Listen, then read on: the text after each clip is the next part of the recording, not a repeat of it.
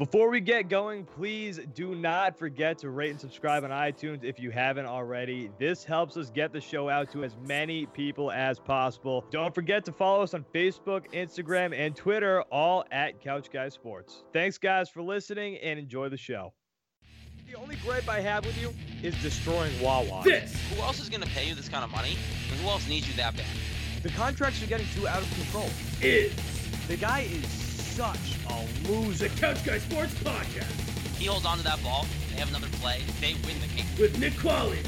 At one point, you have to go, okay, this isn't working. Let's do it. Let's do it. And Jared Scally. You guys have a terrible coach and a terrible quarterback. You guys can all screw and figure out how to be a real organization.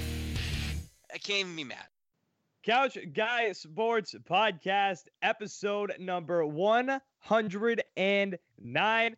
We got me, Nick Qualia. We have Jared Scally, and we have the best producer in the game in Patty P, Pat Schofield. And boy, guess what? It happened again. We went on a little guest drought. We have a guest this week. Evan Marinovsky of CLNS Media. You guys have probably seen him all over Twitter. He's pretty big on Twitter. If you've seen him, that's good chance that you've seen one of his videos out there.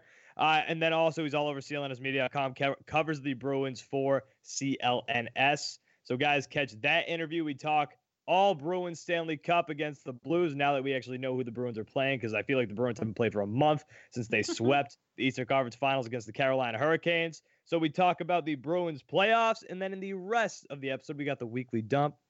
We have Pedroia and Michael Chavis. I want to talk about that for a little bit, because that is an interesting topic with the Red Sox. I want to touch on the report that came out this week that teams are wary about signing Kyrie Irving now, which is interesting.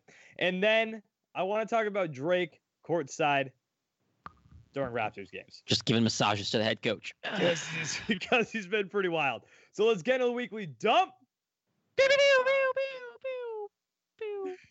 The worst news of the week. This is sad as legend Koji Uehara officially has announced his retirement from baseball on Monday.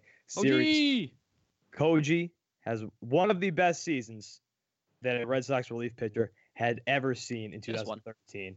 After just one phenomenal season. I believe Dice gave his MVP season. Yeah. So I was trying to confirm this stat before the show, but I just, for whatever reason, I couldn't find it. I don't know if I was just Googling wrong. I think once he became, because he won the closing job in June. Because that was the year, wasn't Andrew Bailey supposed to be the closer? Yep, that was the Andrew Bailey year. Andrew Bailey had a couple years, but he just never worked out. So Andrew Bailey was supposed to be the closer. It ends up coming down to Koji Uehara becoming your closer in June. And I believe after that, he gave up 2 earned runs in the regular season. And then he didn't give up any. And then in the postseason, he pitched 13.2 innings, gave up 1 earned run. So Koji, legend here in Boston, the king of high fives, again gave up 1 earned run during the 2013 postseason and won the ALCS MVP that season. Ball of energy. I love that guy. My favorite GIF of him, my favorite video of him of all time is when he's going around giving high fives through the dugout. And I don't know who was sitting on the bench, but whoever it was didn't turn around to give him a high five, so he just slapped him in the arm. Just hit him and scared the shit out of him. He's like, you didn't give me a high five? Fuck you. Koji was a legend. The Tampa Bay Buccaneers have released their star defensive tackle, Gerald McCoy, after 9 seasons with the team, and he now has several teams at least showing some interest. One of those teams would be the New England Patriots. Who? Bill. I wouldn't mind it. I said on the CLNS Patriots Roundtable before that I know a lot of people are focusing on the receiving position for the Patriots, but I've got an inkling that the receiving core is going to be just fine because you brought back Ben Watson. He might not be as great as he was anymore, or as great as he was in his previous stint here when he was younger. But you've still got Julian Edelman who just re-signed for a 2-year contract. You have N'Keal Harry, who I've got a lot of confidence in. He's an unknown at this point, but I have a lot of confidence in him. Safarian Jenkins has the potential.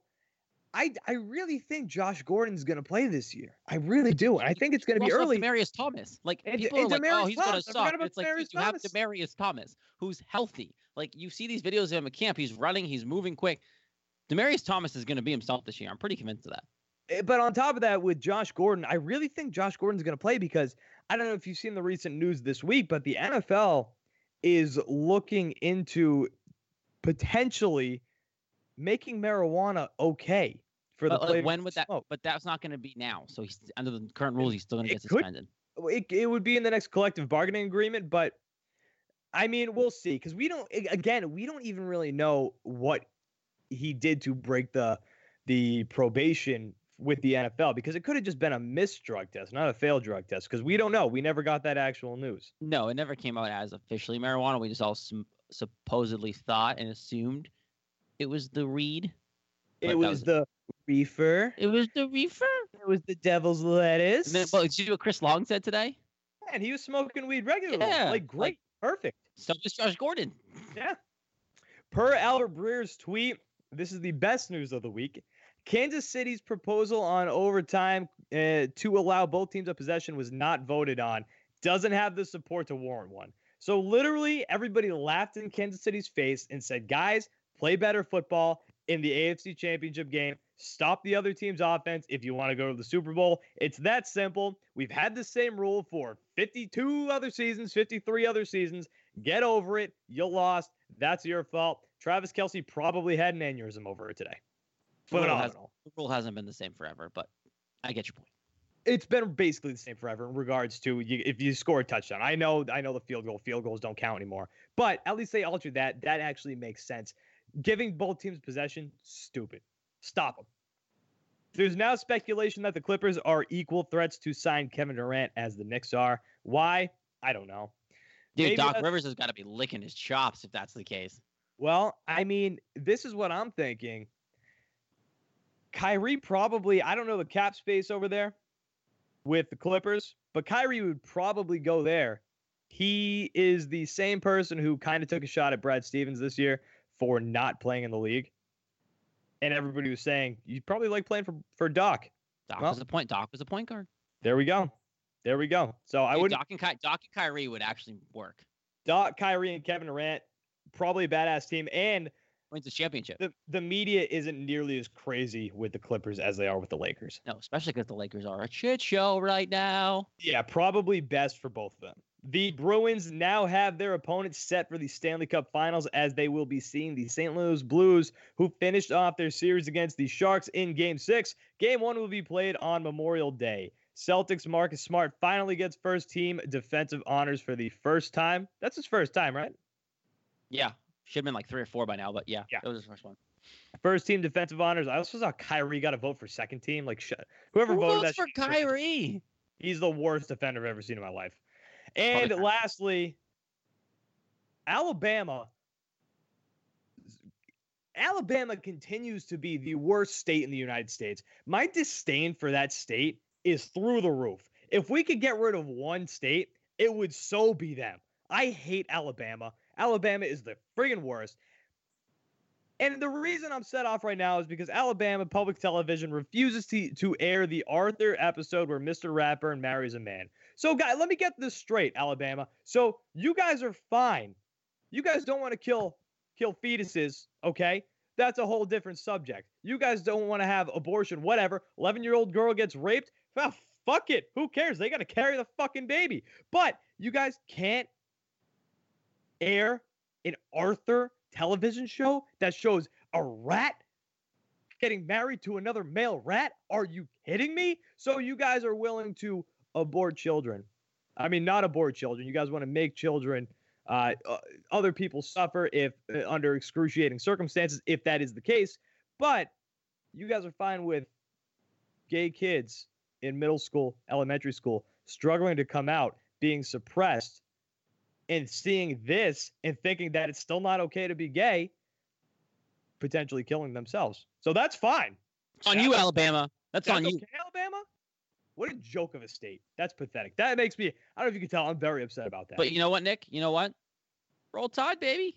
Roll Tide. I hope Alabama goes 0-12 next year. I don't even know how many games college football plays. I hope they lose every game. I hate that state, man. I hate that state. Especially with this, like, it's pathetic. Pathetic. Actually, pathetic. Are you guys that sensitive that you guys can't air an Arthur kids show with 2 men getting married? Are you that scared? Oh my God. Pathetic. Pathetic. All right. Well, that's a happy note. Let's move on to the Evan interview, huh? Evan Marinovsky, CLNS Media. We got to talk about the Bruins versus the St. Louis Blues Stanley Cup Final. We got a little preview here. So, guys, we'll jump right into it. Evan Marinovsky of CLNS Media. All right, we are here with Evan Marinovsky of CLNS Media.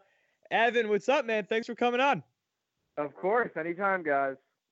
All right, so obviously, like we were saying pre-show, we brought you on to specifically talk about the Boston Bruins. I don't know if a lot of people know this, but Boston Bruins in the Stanley Cup Final. See, here's the thing about the Bruins being in the Stanley Cup Final. We just have so many championships around here that it's like at some point you just forget. You'll look up and you're like, oh, damn, okay, we have another championship coming around. Got to get ready for that. Got to throw a party for that. So brought you on to talk about those bees. You ready to talk some Bruins? Oh, I am all – you know what I love about this time of year, Nick? What I love is I said this on the Bruins beat yesterday, which you can listen to on CLNS Media. Brand new episode out. Shameless plug. But I said this, Red Sox have all summer. Patriots have August until February. The Celtics and Bruins sort of battle it out after that. And then whoever gets farthest to the playoffs gets, their time in the limelight. And that's the Bruins right now. So I love this time of year. It's Red Sox are a distant second. Patriots kind of starting OTAs. It's all Bruins, baby. It's awesome. I love it. Yeah, you know what? It's perfect. This even goes more into the Bruins' favor that the Celtics were such a dumpster fire since they were so unlikable. And watching the Bruins just be likable, I think it's just amplified how much people like them because they're actually like a good. Their chemistry is flawless. Then you look at the Celtics, you got Kyrie being a dumbass. It's like the Bruins' likeness is just through the roof right now. Oh yeah, and it's a better product to watch. I think when it comes to clickable headlines, I think the Celtics were better just because you had Kyrie mouthing off a lot. You had, guys like Terry Rozier, not Jaylen Brown, Marcus Morris sort of making comments. The Bruins were just more likable, and it's, I think it was a better product this year, and I'm glad they've made it as far as they have, just for the sake of this team needs attention, and I'm glad they're getting it right now. All right, so I'm going to ask you this then. There's a lot of speculation about whether or not it's going to be a 10-day layoff, if I'm correct. Between the Bruins Game 4 and the Game 1 of the Stanley Cup Final on Memorial Day next Monday. So, I mean, my question's the obvious one here. Do you think this is going to really affect the Bruins, and more specifically, the one that I think we all have to worry about? Do you think that it's going to affect the hottest goalie in hockey right now, Tuukka Rask? So the numbers don't favor them at all. The last 16 Stanley Cup teams who have had the more rest are 2-14, and the last 6 are 0-6. So the numbers are not in the Bruins' favor. However, excellent. The Blues, I know, right? Great. But the Blues play a very physical style of hockey, which you tend to need more rest for. And now they only have 5 days off. The Bruins have 10. So the Bruins have had all this time to sort of recover, get healthy. So when they go against the Blues and the Blues are coming at them physically, in the physicality aspect, the Bruins are, healthy. They're not, the nagging injuries that have sort of been tugging at guys. They've had time to sort of, get healthy and all that stuff. I don't think the rest will hurt them. I think they will come out slow in Game 1. I don't expect them to come out flying off the top of the game in Game 1 of the first period in Game 1. It's just whether or not they can withstand the Blues in the first period. I mean, the fact that Tuukka Rask was able to stop all 20 of those Carolina Hurricanes shots in the first period of Game 3 pretty much shows that he can literally do anything you ask him to do. But then the question is he going to be rusty?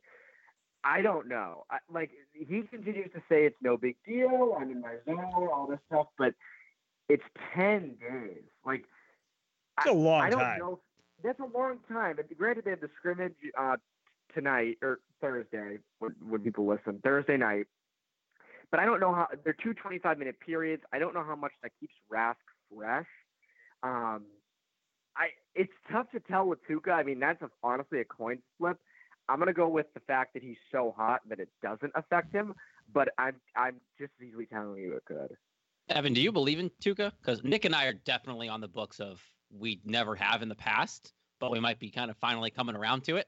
Do you really think this is actually Tuukka's time, and do you think the scrimmage actually makes a difference? Yeah, and Evan, real quick before you answer this, like when Jared says that we were not on the Tuukka train, we were so far off. We were on the road waving to the train on the way. I was trying to find Tim Thomas in Colorado to bring him back. That's where we were. I was on the road to Colorado to get him out of the bunker. You're on the side of the train waving.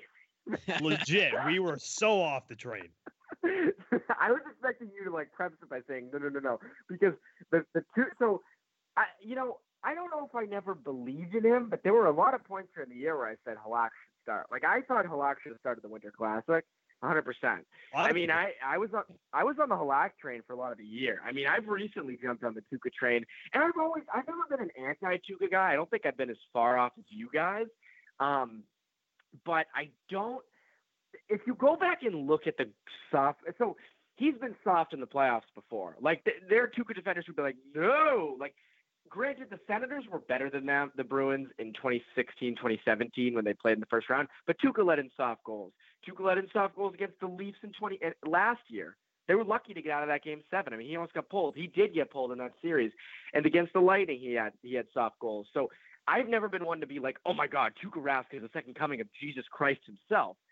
But I think this is his time in the playoffs. It just feels like it. And I think nothing personifies that more than Justin Williams took a shot at him. I think it was in game 4, just a wrist shot from the slot. And Tuukka just had his glove right in the right place, didn't even flinch, went right in his glove. And it was like, he's just so locked in.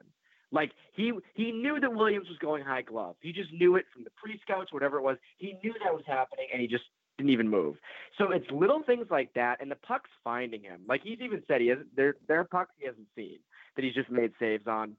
There was a save, I think it was game 3, it might have been game 4, where he went like post to post, 2-on-1 on Sebastian Aho, and he stacked the pads, and everyone, including myself, flipped out over it at the beginning. But then when you actually went and looked at it, it hit him square in the chest. So I think a lot of it is it's just his time, and I think once he needs a cup more than anybody. It's sort of been, this is an all Boston sports podcast, so we can talk about this, but it feels like. For Boston teams, it feels like it's the year of guys who are typically chokers coming up big. You have David Price and the Red Sox, who really weren't much of winners. Mookie Betts, Xander Bogaerts, they hadn't really shown that they could win yet. They win the World Series, mainly David Price. That was my point there. And then obviously Kyrie did nothing, so who cares? We'll forget about that.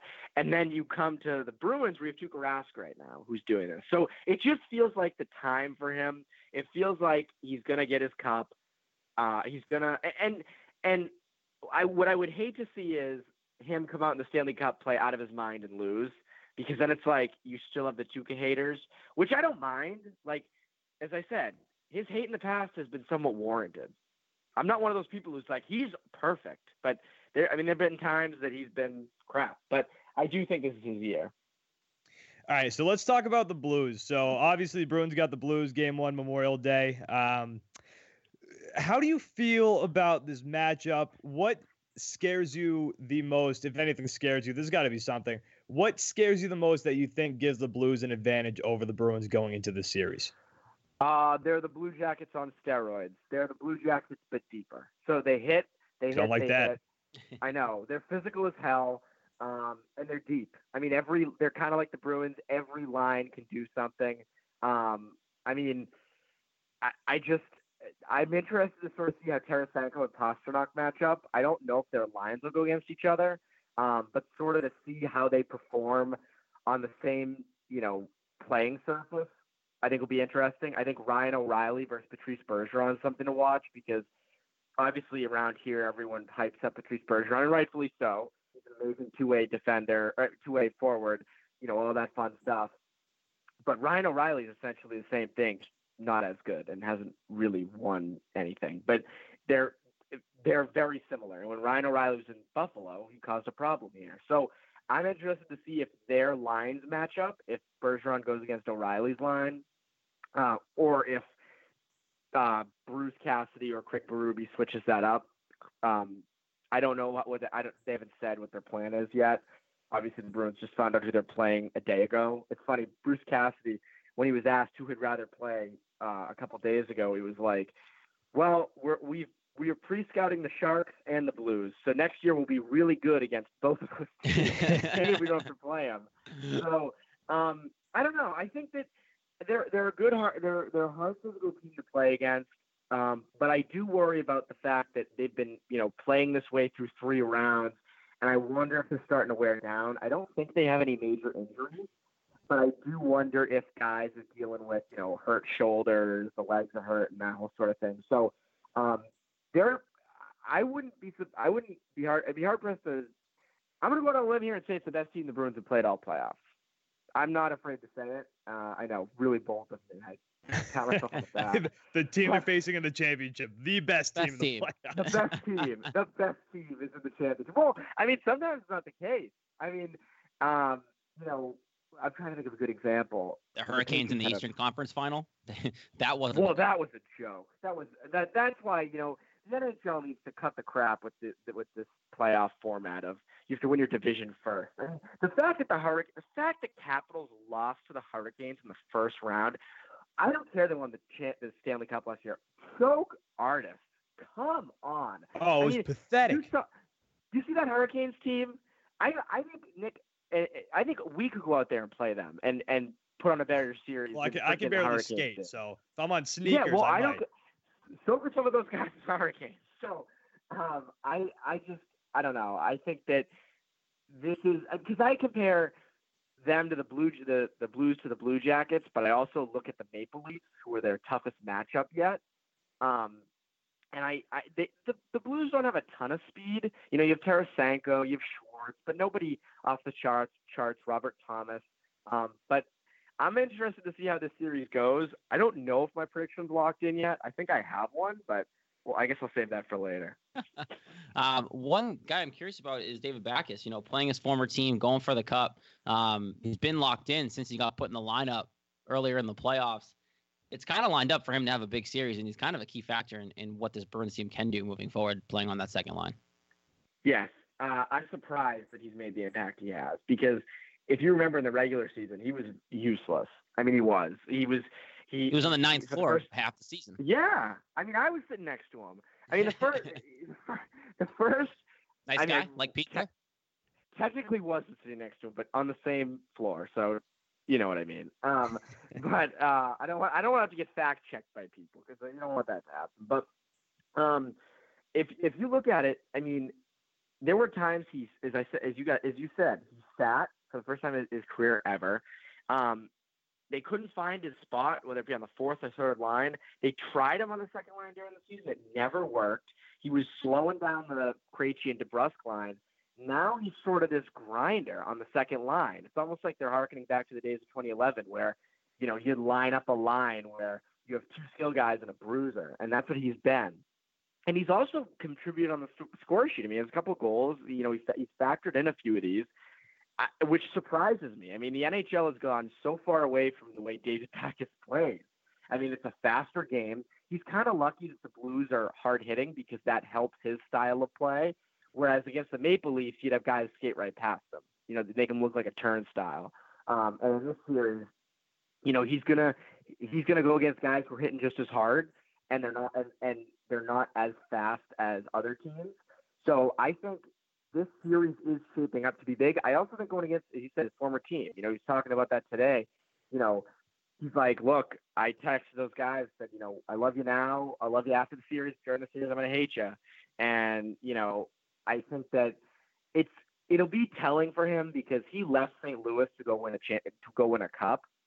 And to think that he went to Boston, and granted, they're in the cup, so he made a good choice there, but his former team is now in the cup, and he has to go against them. So I think it's going to be telling. I mean, this is whether or not his choice was correct. I mean, it's no doubt that his play has declined since he's gotten here. But if he wins this cup, he made the right choice leaving St. Louis. If he loses, he made the wrong choice. I mean, it's pretty much right down the middle on the choice there. Okay, so speaking of guys who've slowed down, we saw Zdeno Chara throughout the year. He had a great year. It's been super obvious through the postseason that the amount of play, or there could be an injury, but it just seems like the amount of play and the amount of energy it's taken. He's 41 years old, 42 years old. It's slowed him. Oh my God, I think he's 41. I think he's 41, but you can tell that he's slowed down. 42? Okay. Yeah. He's regardless, you can tell that he's just slowed down. So basically, I just want to know, do you think that this 10-day layoff, it's going to be good for anybody? It's going to be good for him. Do you think after this 10-day rest, we're going to see more of the guy that we saw in the regular season? Or do you think it's just too far gone at this point, not enough rest, where we're going to see the same guy who's just been slow and showing his age throughout the playoffs? I think this rest is going to benefit him. He's dealing with some stuff. Obviously, he missed game 4. He was dealing with some stuff before.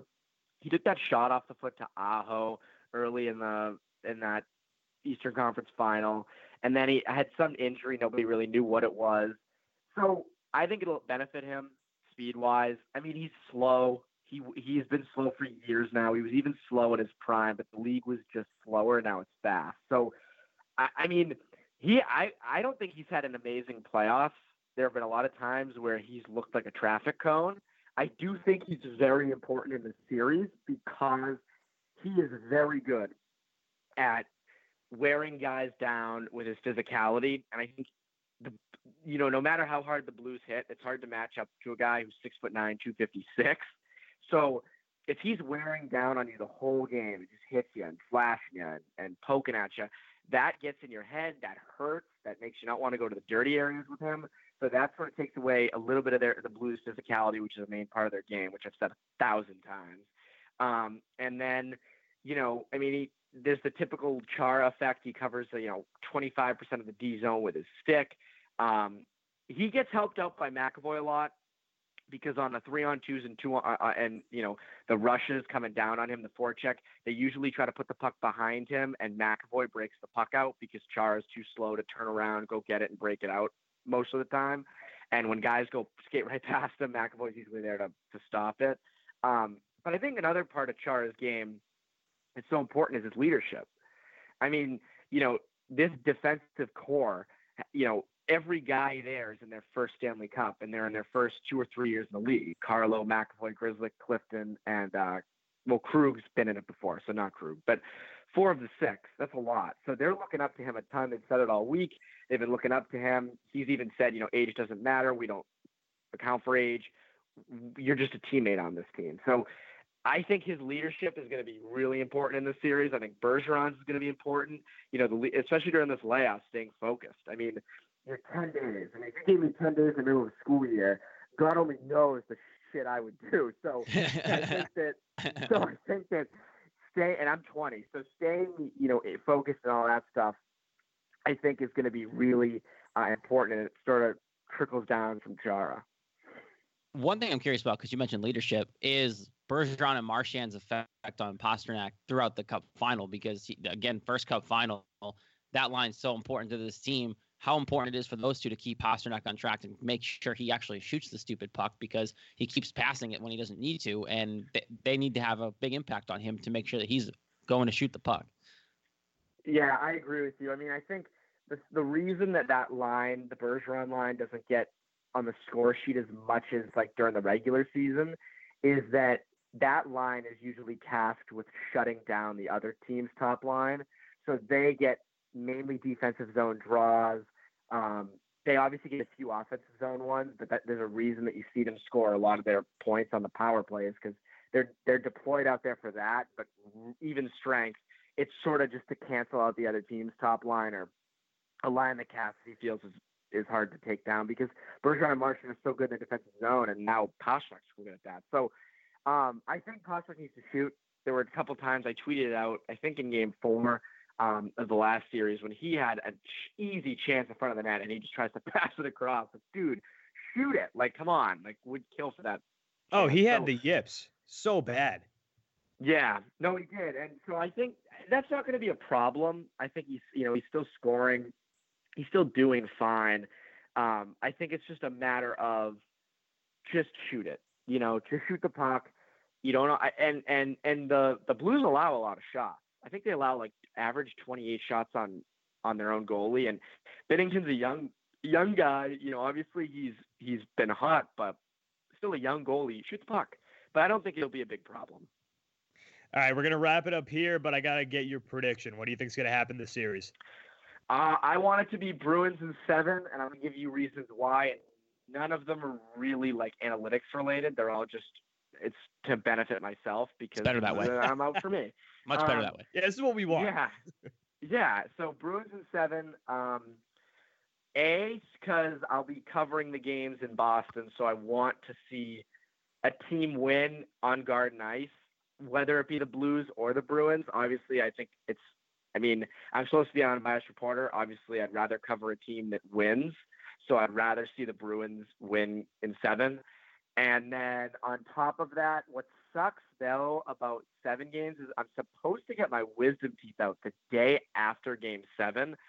I don't know if I'm going to hold myself to that because I've already rescheduled once.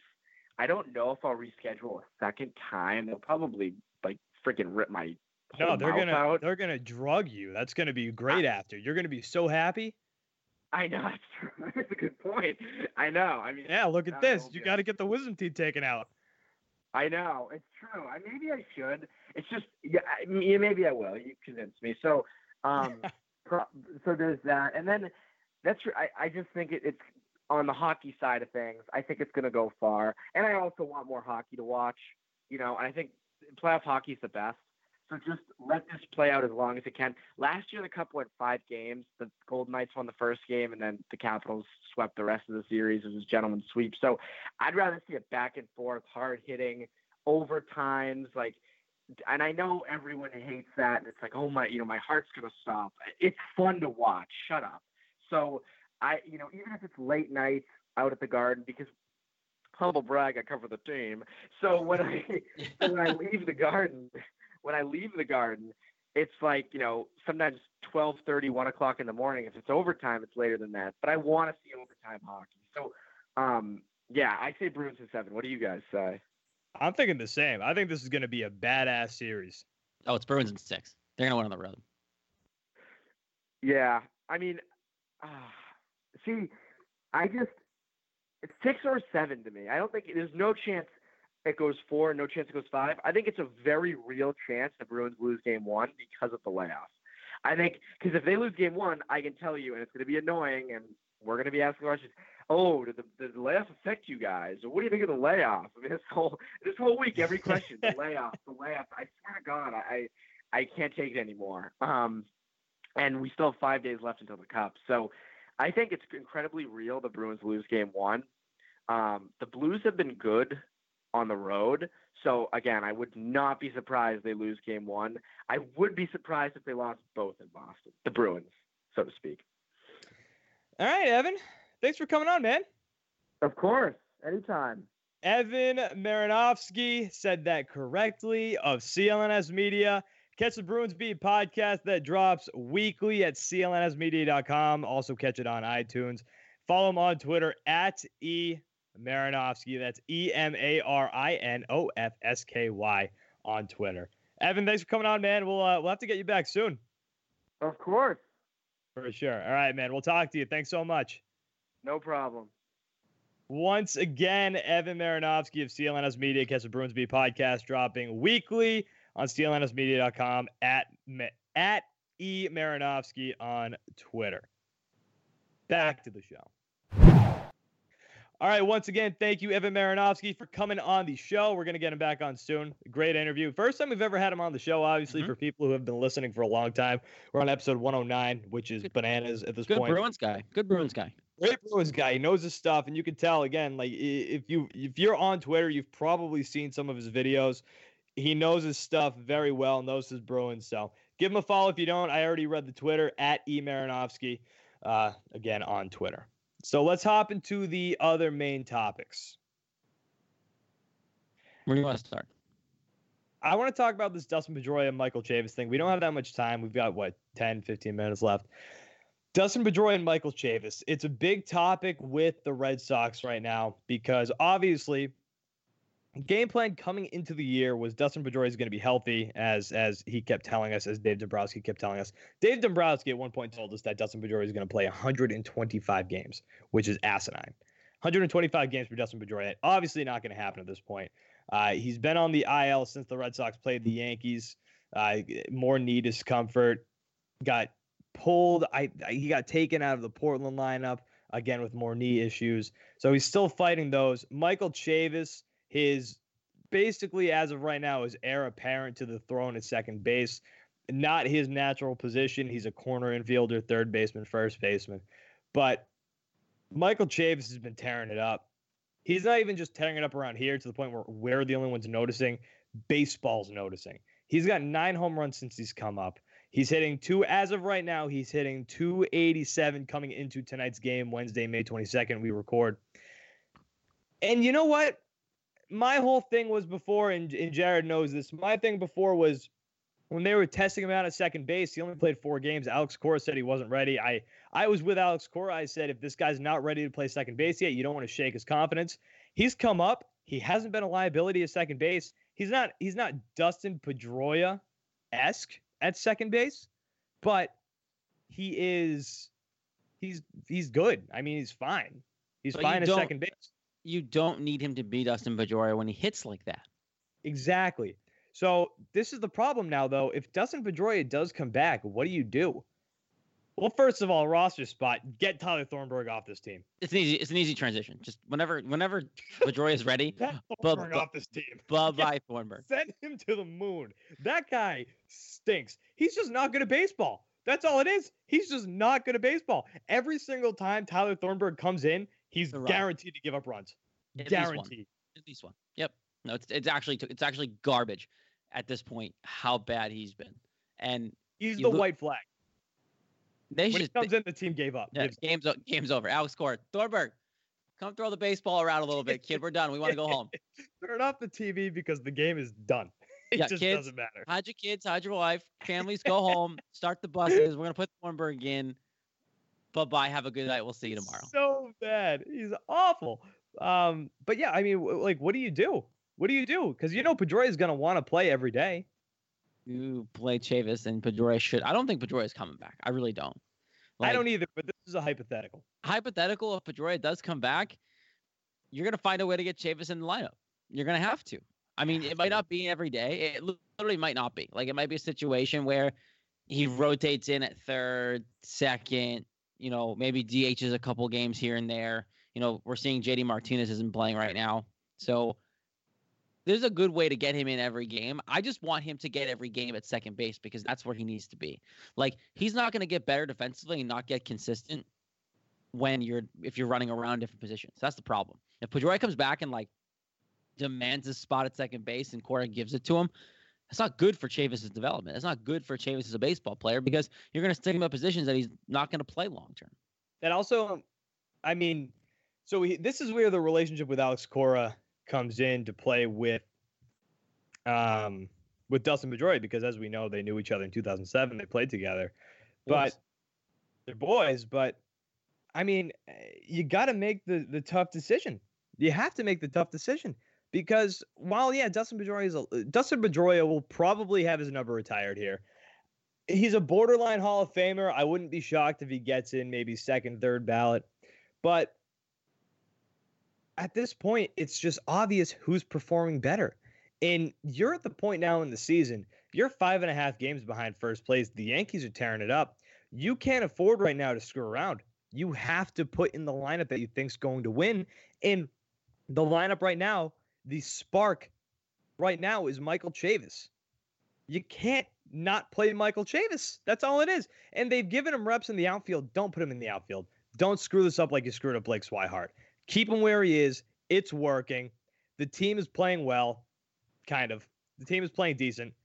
Keep him at second base. That's the only option. Dustin Pedroia has to be on the bench if he comes back. It needs to be like, if you want to let Pedroia play if he does come back, Chavis plays third, Devers gets nights off. Like, Chavis needs to be in the lineup. Yeah, but Devers is so hot too. You can't not play Devers. The only person who the problem is where everybody else is playing where Chavis could play. So like first base, third base, they're both producing. I mean, Mitch Moreland's average isn't great, but he's hitting home runs when the team needs it. Rafi Devers is one of the hottest hitters in baseball right now. You can't take those guys out. You're not putting Chavis in the outfield. You shouldn't. So I guess the only opportunity would be, hey, if JD Martinez is on the IL or is not on the IL, but he's sick right now, this would be a good time to put him at DH. But I agree with you. I want him in the field because I want him to get used to major league fielding. And it's working out right now. Look, they won the World Series without Dustin Pedroia last year. He wants to be part of the team. Great. I know how much he loves the game, but you got to do what's best for the team. And at this point, what's best for the team is Pedroia sitting, Chavis playing. That's just a matter of fact. Oh, 100%. All right. So next little bit of news that we got this week. Apparently some teams are wary now of signing Kyrie Irving because of what happened this year. So Kyrie Irving, obviously, as we know, he's a pain in the ass. Big old pain in the ass. Big old bitch. A lot of whining, a lot of anger, not great play in the playoffs. Actually, putrid play in the playoffs for a guy who's supposed to be Mr. Playoffs. Really bad. So now teams are becoming wary of putting, quote, all the eggs in the Kyrie basket. So this is actually, maybe that's not the exact quote, but this is per Steve Bulpett's piece of the Boston Herald. He said, quote, the most interesting bit of information from several sources that we've been able to consolidate and confirm is that some teams thought to have interest in Irving as a free agent are now a great deal more wary. Based on the way things played out with the Celtics this season and Irving's role both off the court all year and on it in the playoff loss to Milwaukee, certain clubs are concerned about putting too many eggs in his basket right away. So, people now do not want Kyrie Irving. And honestly, makes sense. Makes sense. You want to give that guy a 5-year max? Yeah, you have fans here like freaking out, like about when the beginning of the year he said, "You'll have me, you'll take me." Oh my God, Kyrie's gonna stay. Now it's like, get the fuck out of town. Because you know what? In 2017 into 2018, he wasn't this bitchy. He was just a guy. Listen, and well, he was LeBron's bitch. That's what it was. Well, even when his first year here, he didn't open his mouth too much. And yeah, but he played for a good chunk of the season. He was great for a good chunk of the season. The only difference is when he was playing, he wasn't just coming out and just acting sensitive. And he just doesn't. I think something that bothers fans more about Kyrie is his lack of leadership skills. Because he constantly talked about the leadership skills. He constantly talked about how this is going to be his team, how he's going to be the leader. And it just never developed. It seems like he was the main focus point of all the negative energy with the team. And that's where the frustration with Celtics fans comes from. It's not for any other reason. It's just that. Celtics fans want winners. That's all it is. But I think doesn't seem like it. Biggest problem with Kyrie is not knowing how to handle the young kids' egos. Because think about what you just said, right? The first season he was here, it was fine. Those young kids hadn't gone on the scene yet because they didn't play in the playoffs without him yet. So they were all in place like, oh, I'm going to play my role. I'm playing with Kyrie Irving. This is great. We're a good team. Kyrie goes down. He's not there. We play. We're awesome. And then that's what caused the drama this year because they all wanted to play thinking they were all stars. And Kyrie was like, nah, this is my team. So that makes sense because they weren't at the point where they are now when Kyrie's first season was happening. And that's why there was no issue because Kyrie's, I truly believe this, Kyrie's off the court communications and his antics, all that stuff, it's because he didn't know how to handle the drama in the locker room. He didn't know how to handle it. Well, so if one thing taught us anything this season, it's that Kyrie's not a number one on a team. He's a number two. He's a 1A. He's a 1A. He can be a one talent-wise. He just can't be the leader. He's a 1A. Yeah, but I think there's got to be a big who's better than him, like a Kevin Durant. But the thing is, I think you also need that guy who is going to be a strong leader for the team, like you just said. Like Kevin Garnett was that guy with the Celtics in 2008. He was a guy who we loved because he grinded, because he wanted to win. That's all he wanted. He wanted to take home a championship, and he did it with just intensity and grit, and he was just a great leader. Accountable. He held everybody accountable. You heard the stories of practice. He just goes off on the second team like, dude, what are you guys doing? Get your shit together. Let's go. Like, we're playing for one call. Like, he held everybody accountable, and everyone wasn't really afraid of him, but they all looked up to him because of what he did. And if they were ever struggling, Kevin Garnett was never like, oh, you guys have to stop. Oh, ask me in July. Like, it was, we have to get better. We have to play better. We're going to grind it out. We have to win. Bar fight. We're going to grind out. We're going to win a game. Yeah, we have to win. It's not anybody else's specific fault. I'm not going to say that to the media. We have to win as a team. That's what a leader does. That's why we loved Kevin Garnett. You need, and here's my other problem. The big name obviously tossed around is Anthony Davis. I don't even know if Anthony Davis is that guy. I mean, he's had okay teams in New Orleans, and what have they done? That's what I'm saying. I don't know if he's even that guy to really take that role from Anthony Davis. I mean, from Kyrie to be the top guy, to be number one, and to lead the team. All right, let's move on. Last topic.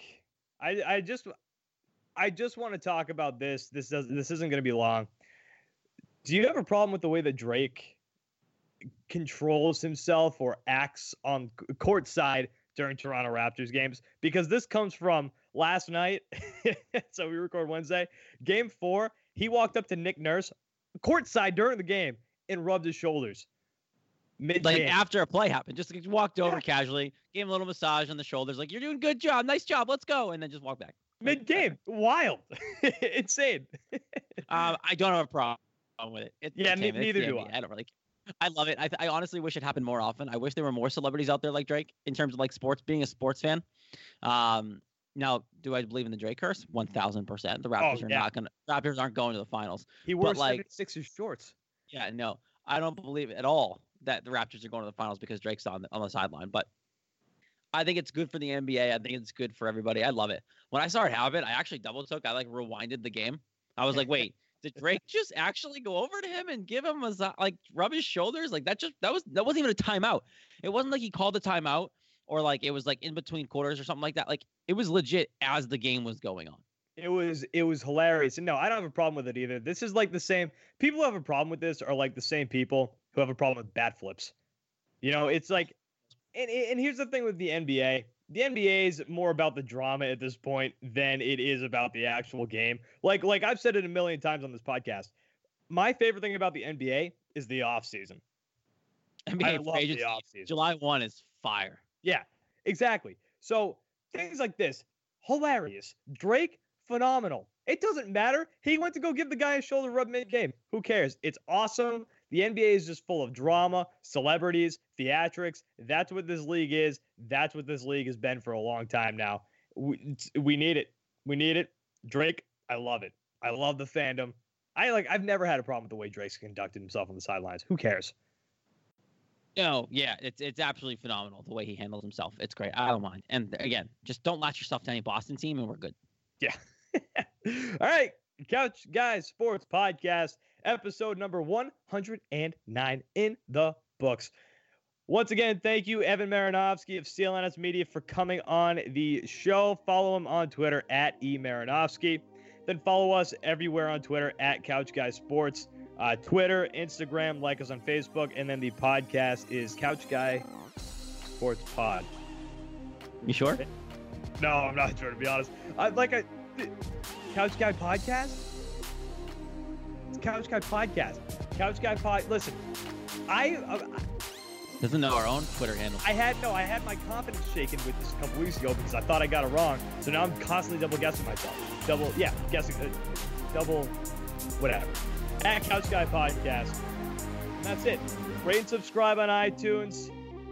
Boy, that's the show. Bruins in the Stanley Cup Finals. Let's go. Couch Guy Sports Podcast, episode number 109 in the books. Guys, thank you for listening. We'll talk to you next week.